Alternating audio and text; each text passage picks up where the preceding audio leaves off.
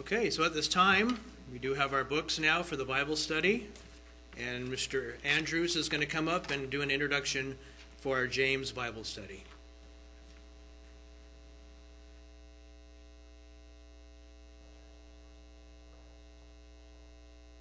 Well, greetings to all of you, and greetings to those that may be tuning in. It was interesting. I had this challenge just before this. Aren't you changing tradition? Well, if we hadn't done it before, maybe so. But we have done a Bible study on Ephesians, and I think it worked out very, very well. And we want to encourage anyone that is here today, and maybe those that would like to tune in and participate, to get involved in the book of James. N.T. Wright will have a lot of interesting questions. I'm not going to go into that. I am going to read each one of the topic headings, but I'm not going to go into any of the questions today.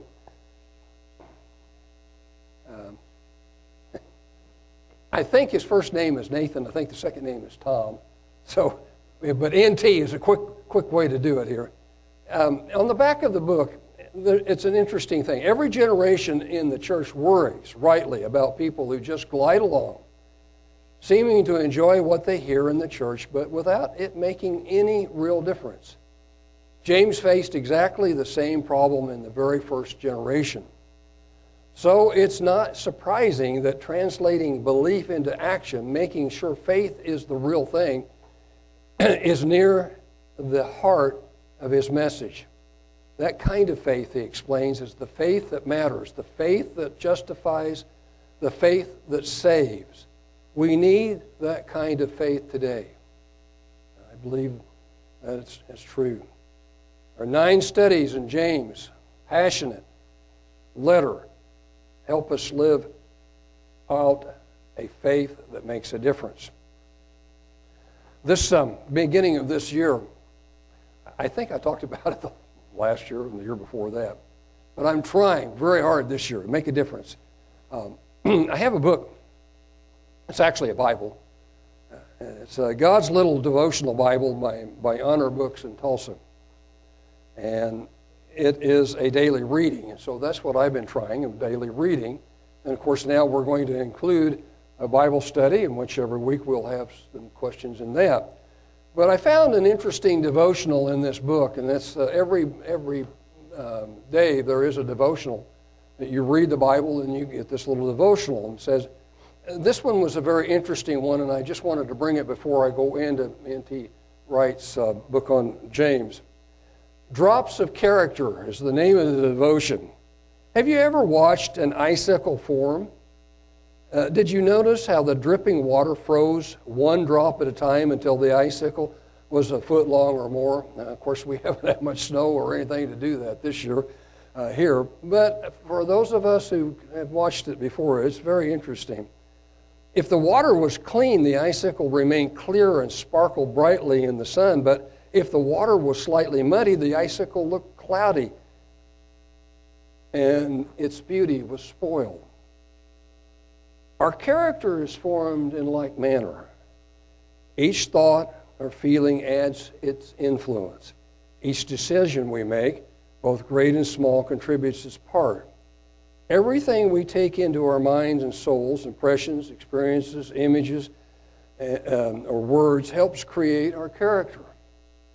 At all times, we must be aware of the droplets we allow to drop into our lives. Acts that develop habits of hate, falsehood, and evil intent mar eventually destroy us.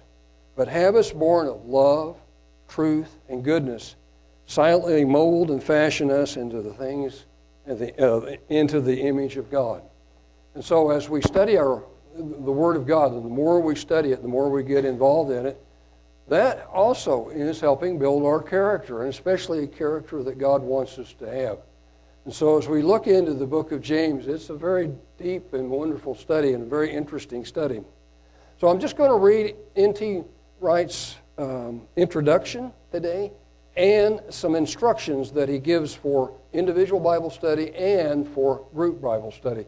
And I think they're important for us to do if we're going to get, if we want to be involved in the Bible study.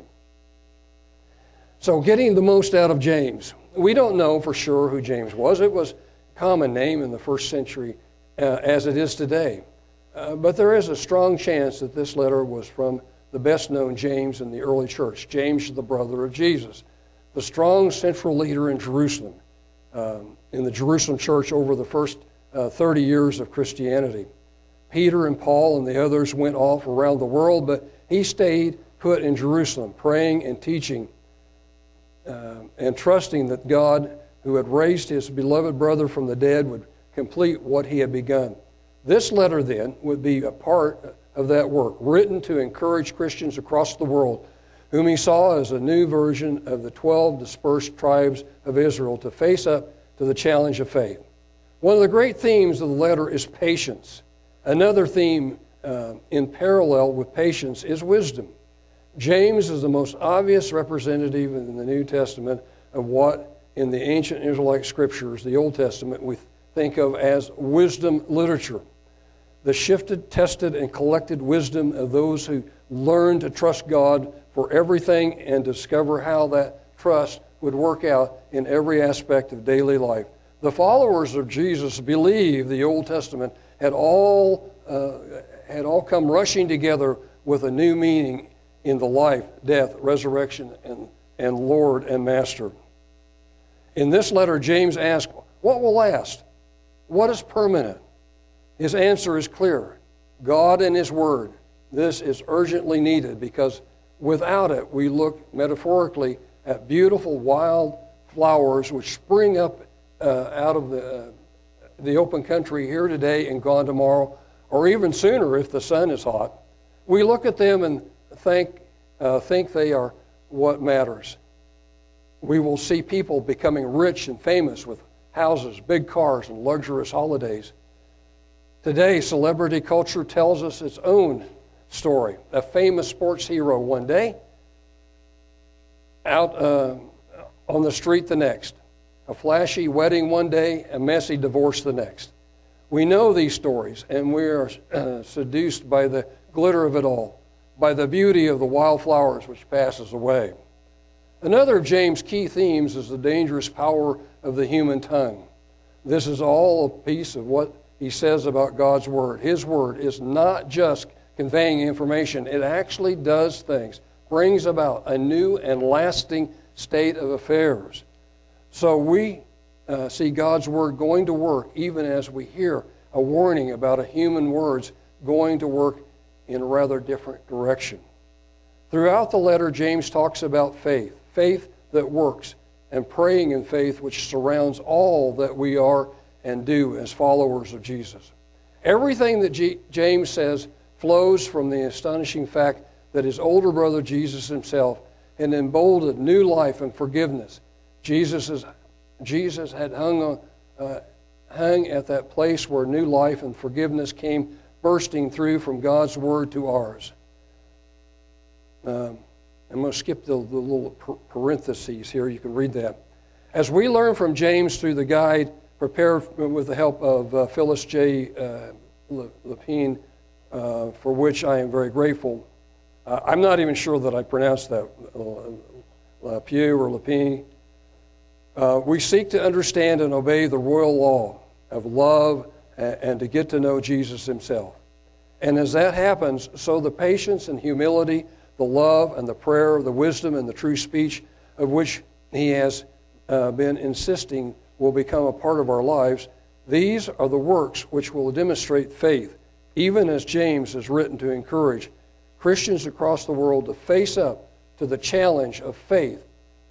May you be encouraged in the same way and grow as people of faith as you study the letter. And I think that's the encouragement we need to grow in understanding of the Word of God.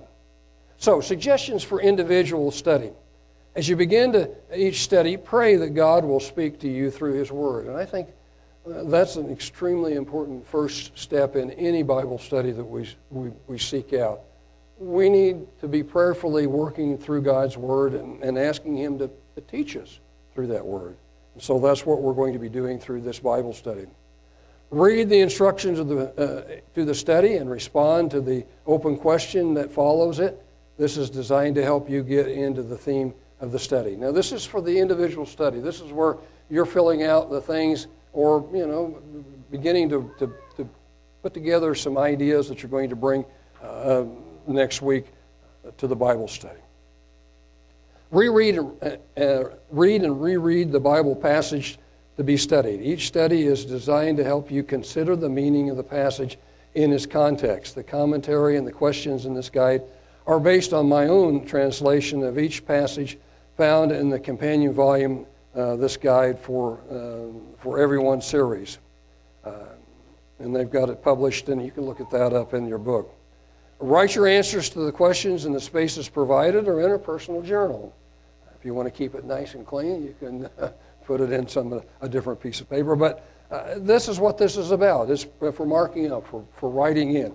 And sometimes we're not very neat, but our questions, their answers are what is important.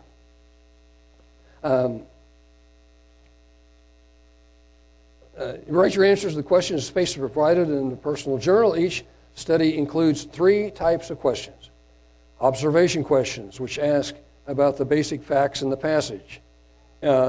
Interpretation questions, which delve into the meaning of the passage, and application questions, which help you discover the implications of the text for growing in Christ. Writing out your responses can help clarify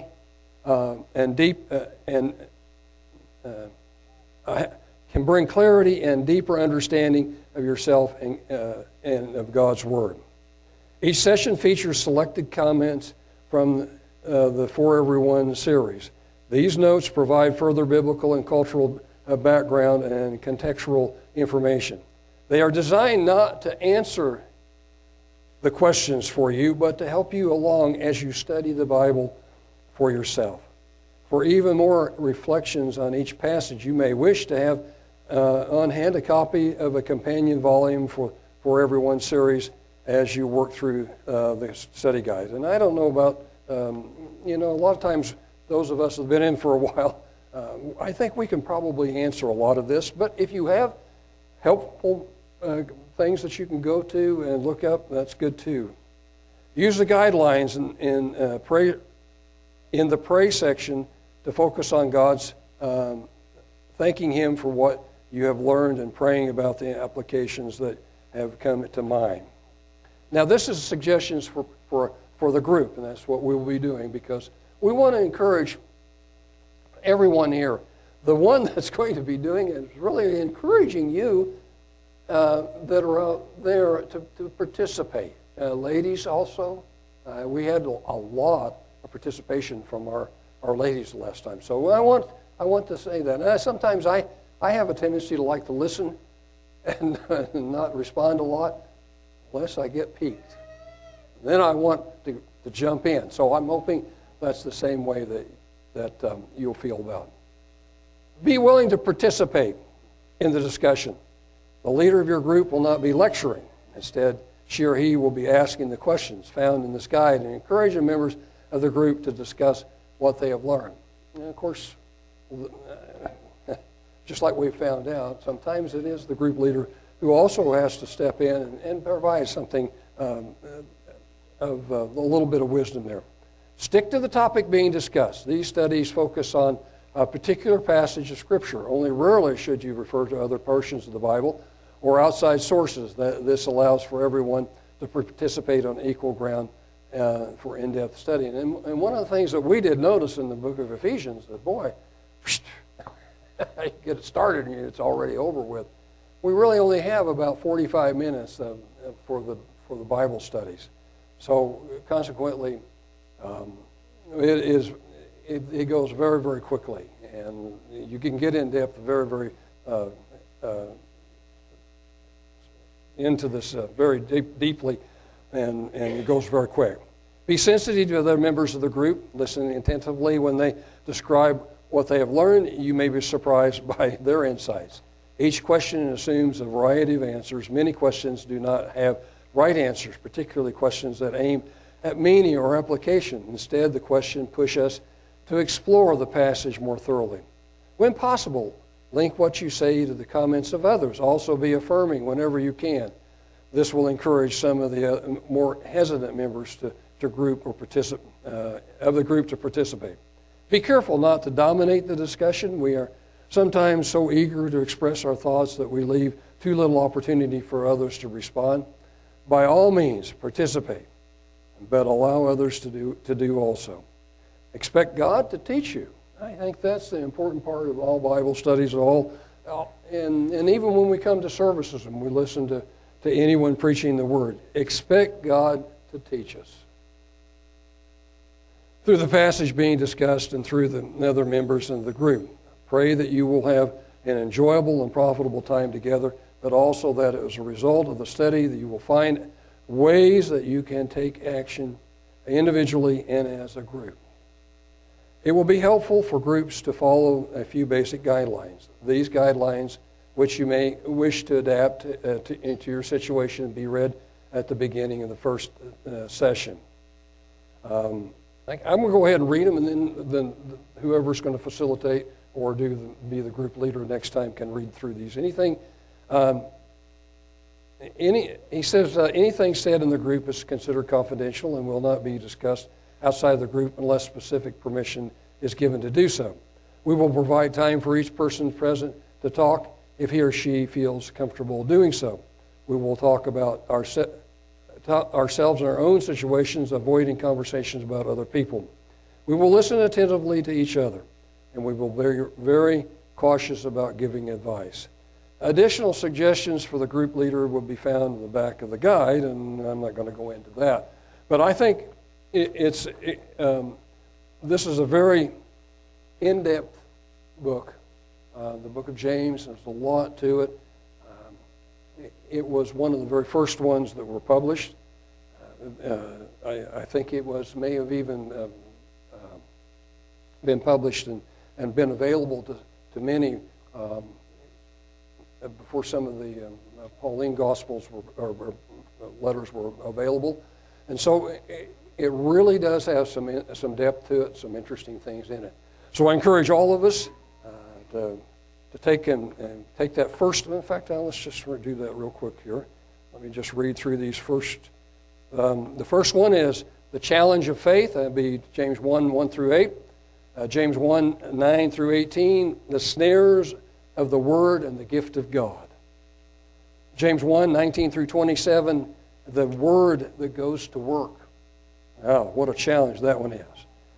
James 2, 1 through 13, no favorites. James 2, 14 through 26, faith and works. James 3, 1 through 18, taming the tongue. Oh, sometimes in this society that we're in today. James 4, 1 through 17, humility and faith. James 5, 1 through 12, the rich and the suffering. And James 5, 13 through 20, praying in faith. And so take the time, fill out your guide, and next week we'll start on James, first chapter.